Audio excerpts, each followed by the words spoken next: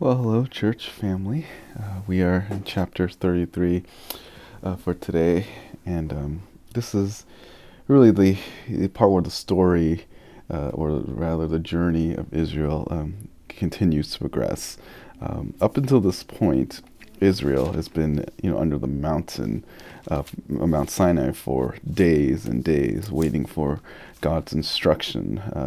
For the last several chapters, God gave them commands on how they're supposed to worship Him through the Ten Commandments and the ordinance of the people, and even how they're supposed to take care of the land, the Sabbath rules, and everything from the temple, not the temple, the tabernacle, into the tent. All of these things are particular by the Lord, so that the people know how to worship the Lord.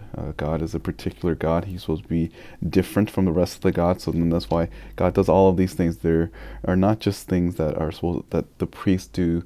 That's what the priests will do in the present time, but theirs will reflect a heavenly reality. And God is trying to teach them that. God is trying to teach them genuine worship through the way that He constructs all of these different these little pieces as part of the worship to Him. Whether it's the consecration of the priests, or what they need to do, or even the gold, the altars, and and incense. These are all supposed to point them to a heavenly reality, that there's something beyond them. That when they worship God, it is something that they need to take seriously. In chapter 32, this is the part where they failed. They thought that Moses was gone. He was gone for seemingly a long time, which is about 40 days or so, and people were scared and they were uncertain whether or not Moses would return, so they decided to go and make the golden calf. They asked Aaron to make something for them, and we went through that passage about just the folly of Israel, how whenever they sin, it is a reduction of who God is. They stop worshiping the God on top of the mountain, but rather they worship the little idol that they made with their own hands. And Moses gets upset. He burns this entire thing and then puts it in the water, and they're supposed to drink this, and it's supposed to basically come out of them the way that the way the body works. And that's supposed to be a picture of how these idols are, that they are manure, that they are dung, that they are waste. But God is not like that, and there will be this contrast here. Now we see this here, chapter 3, the consequences of that. There are times in our Christian life that you're going to fall into sin, or rather you choose to sin, that is going to have some sort of ramifications. And the most natural ramification in the life of the Christian when they fall into sin is that they grow distant from the Lord. There's a natural result, and it's not that God is moving away from us, rather we move away from the Lord. In our sin, in our pride, in our rebellion, we choose to flee from the Lord, and we choose to follow things that are against God. We flee from the Lord. That's why repentance, the way the Bible describes it, is to turn back to God. It's to turn away from your sin, 180, and walking and pursuing Christ likeness. And we see the effects of that in this chapter. So we'll begin in chapter 33. Then Yahweh spoke to Moses, depart. So again, this is now they're telling them to move. Now we're going to go away from the mountain. God's people were not supposed to be in the wilderness. They're not meant for that. It was promised by the Lord that they're supposed to go into the promised lands, not just on the bottom of this hill. So He tells them to depart. Go up from here, you and the people whom you have brought up from the land of Egypt to the land of which I swore to Abraham, Isaac, and Jacob, to your descendants I will give. I'll send an angel before you, and I will drive out the Canaanites, the Amorites, the Hittites, and Perizzites, and Hivites, and the Jebusites. Go up to the land flowing with milk and honey, and I will not go up in your midst, because you are an obstinate people, and I might destroy you on the way. And this is a very interesting part, because this is a warning that, like, God is going to give them a way to be protected and to win. That is this angel. He's going to be kind of like his representative, and his little deputy to represent him, to protect the people. But he won't dwell in the same way with them because of their sin. These are obstinate people, meaning that they're sinful. They're even at this point, seeing all that happened to Levi killing those 3,000 that have fallen. God can still see that there is still sin in them, And in a lot of ways, this seems cruel, but it's actually part of God's divine mercy because He's limiting His presence. Because whenever there is a great sin, there's also great judgment that is to come. God sees the people. God sees that they are sinful, and that if He was to be close to them, that would make it seem as though Yahweh is okay with sin.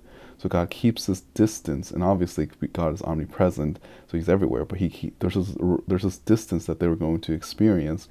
That's what would be a picture for them to make them know that because of their sin, that's keeping them apart. And God limiting His presence is actually as a mercy, because if God was to get close to them, God will destroy all of them. Verse 4, when the people heard this sad word, and that is a sad word, isn't it? Whenever we fall into sin, we realize that we are, again, drawing ourselves away from the Lord. Because of our own sin, there is natural distance. And like any relationship, whenever there's distance, it's uncomfortable. I don't know if for all you people that are married, you understand this. When there's conflict between you and your spouse, it's a very uncomfortable situation. You want this to be resolved quickly. And the people of Israel, I don't think in this point they've really have that. They're just still kind of recovering from what they've seen, and some of them still have some of these idol factories that are still making up little Baals in their heart or golden calves. But yet God sees through that. He tells them that, and I'm going to keep my distance so as to spare you from you being destroyed. When they heard the sad word, they went into mourning, and none of them put on his ornaments. This is just like a traditional thing back then, where they didn't have any nice clothes, so jewelry was something that they had, and they didn't put those things on because that would be taking off jewelry means that they are not in a happy state. For Yahweh has said to Moses, "Say to the sons of Israel, you are an obstinate people. Should I go up in your midst for one moment, I would destroy you. Now therefore put off your ornaments from you, and that I may know that I shall that I may know what I shall do with you." So the sons of Israel stripped themselves of the ornaments from Mount Horeb onward. So again, there's a distance here, and it's God showing them, it's trying to teach them this is the result of idolatry. That it is going to be hard, and it's going to be a sad life when you live in your sin. And again, lesson for us that we need to take sin seriously, because ultimately it severs our relationship and the closeness that we have with the Lord. Sin does that. Sin corrupts, it destroys, and it eliminates the relationship that we have with God. We see this again all the way back in Genesis. That's exactly what happened with Adam and Eve to the Lord. Verse 7, now Moses used to take the tent and pitch it outside the camp, a good distance from the camp, and he called it the tent of meeting. And everyone who sought Yahweh would go out of the tent of meeting, which was outside the camp. And it came about whenever Moses went out to the tent, that all the people would arise and stand, each at the entrance of his tent, and gaze after Moses until he entered the tent. So there's this reverence here for Moses, and it's this interesting that the tent of meeting, it's away from the rest of the camp, and it will be a physical way for them to see that there is a distance now. And again, it's not that like God is trying to run from them, but there's still something going on in the life of Israel, that there's, because of their own sin, they're keeping, they see that they're far from God, and they don't have a way to get to Him because of their own sinfulness and their hard-heartedness. But they look at Moses, and they treat him with the respect. They all stand. It's almost like when a president walks in the room, you're supposed to stand and rise, or some royalty. That's what's going on here when Moses goes to this tent of meeting. Verse 9, whenever Moses entered the tent, the pillar of cloud would descend and stand at the entrance of the tent, and the Lord would speak with Moses. When all the people saw the cloud standing at the entrance of the tent, all the people would arise and worship, each at the entrance of the tent. Thus Yahweh used to speak to Moses face to face, just as a man speaks to his friend. When Moses returned to the camp, his servant Joshua, the son of Nun, a young man, would not depart from the tent. So this again shows that there's a unique relationship that Moses has. He's obviously a priest in that way. He intercedes for them. There's this unique relationship, and Joshua was close by, not like he's like sitting in front, like with Moses or behind Moses during this whole thing, but he's in his own tent. And this, I think, was supposed to highlight and even a little bit foreshadow that Joshua is going to replace Moses.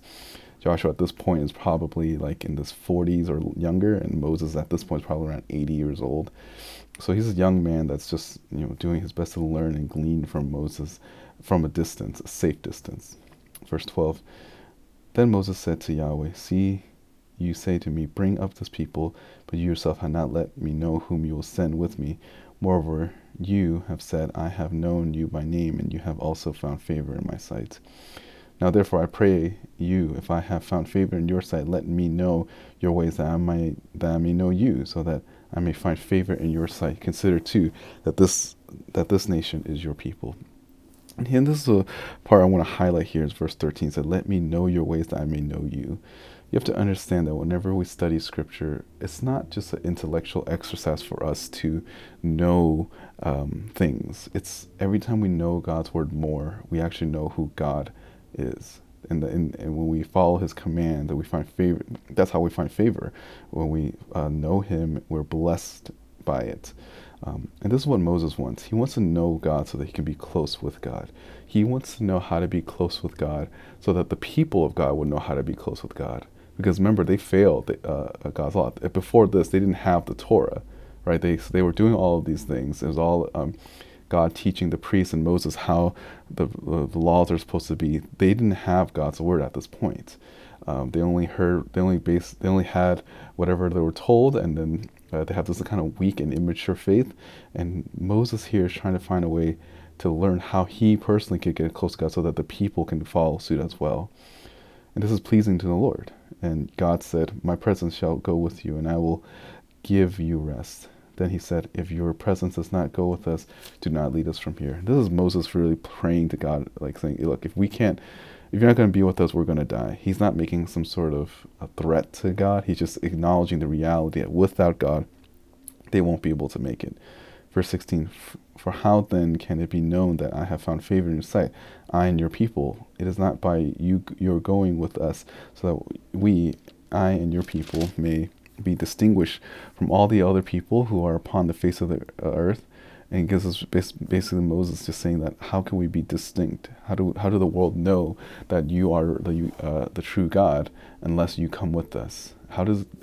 What made Israel special is actually not what they did, or their size of number, or anything like that, or even their victories. What made them special was Yahweh. Yahweh is what made Yahweh's people special. And we have to understand that that's how our life is as well. As a Christian, what makes us unique is actually not anything about us, not our ethnicity, not where our life status is, not how much money we make.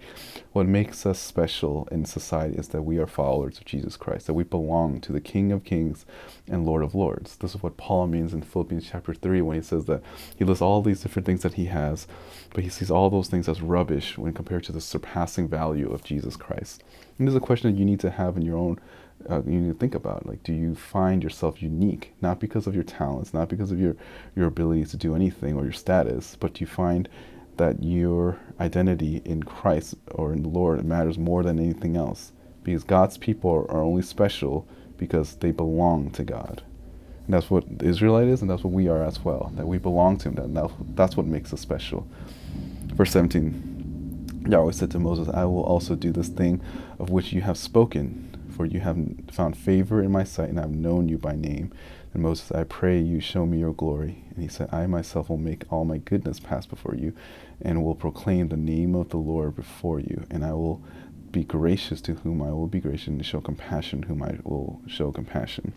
Again, God's people are distinct because God chose them to be distinct. There wasn't anything unique about them, and he's going to reveal himself. He's shown himself multiple times. But Moses just wants to see God because he wants that assurance for himself. He wants to be close with God. Verse 20, but he said, you cannot see my face, for no man can see me and live. Then Yahweh said, behold, there is a place by me, and you shall stand there on the rock. And it will come out while my glory is passing by, that I will put you in the cleft of the rock and cover you with my hand until I have passed by. Then I will take my hand away, and you shall see my back, but my face shall not be seen. So this is that familiar passage where they see, where Moses only sees like the back side. In the Hebrew, this idea of, or in the Jewish mindset, basically this word, you shall see back, so is like seeing just so little that's almost nothing. But that's enough for Moses to just remain faithful. And this is something that we understand, that when we read scripture, we're just getting glimmers of who our God is.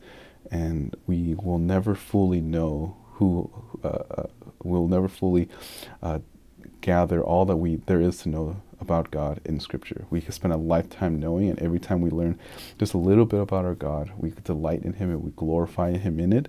But there's no way that we could know everything about Him. There's just this finiteness to us and this magnitude of the Lord. The Scriptures reveal to us who He is. We obviously can't see His face or His back, but God's Word is unique in that way, that it is a special thing to have God's Word. And that is because when the more you know God's Word, the more you know Him. And that's how we draw close to Him. Every time I do these podcasts, I realize how little I know about the Lord and how much I need to study God's Word. I mean, I've gone to seminary, I've been a Christian for a long time, and even studying this book, the second book in the Bible, now that I'm kind of just going through this for these podcasts, it just shows me how little I know about the Lord.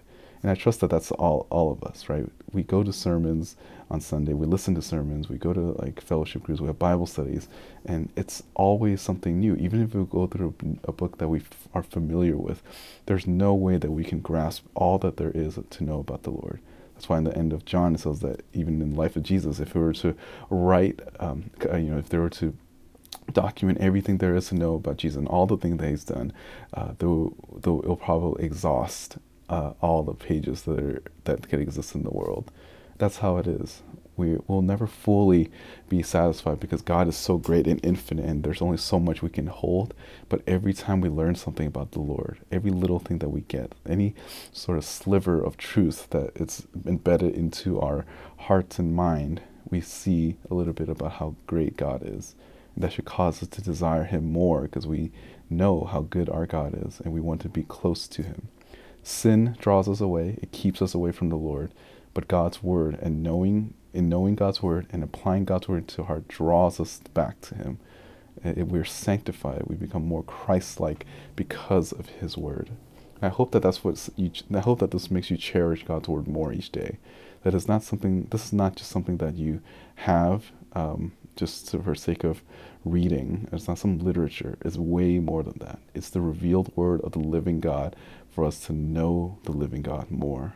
And I hope that this will encourage you to spend more time in God's Word, that you prioritize reading God's Word in your daily life if you want to know the Lord more each day.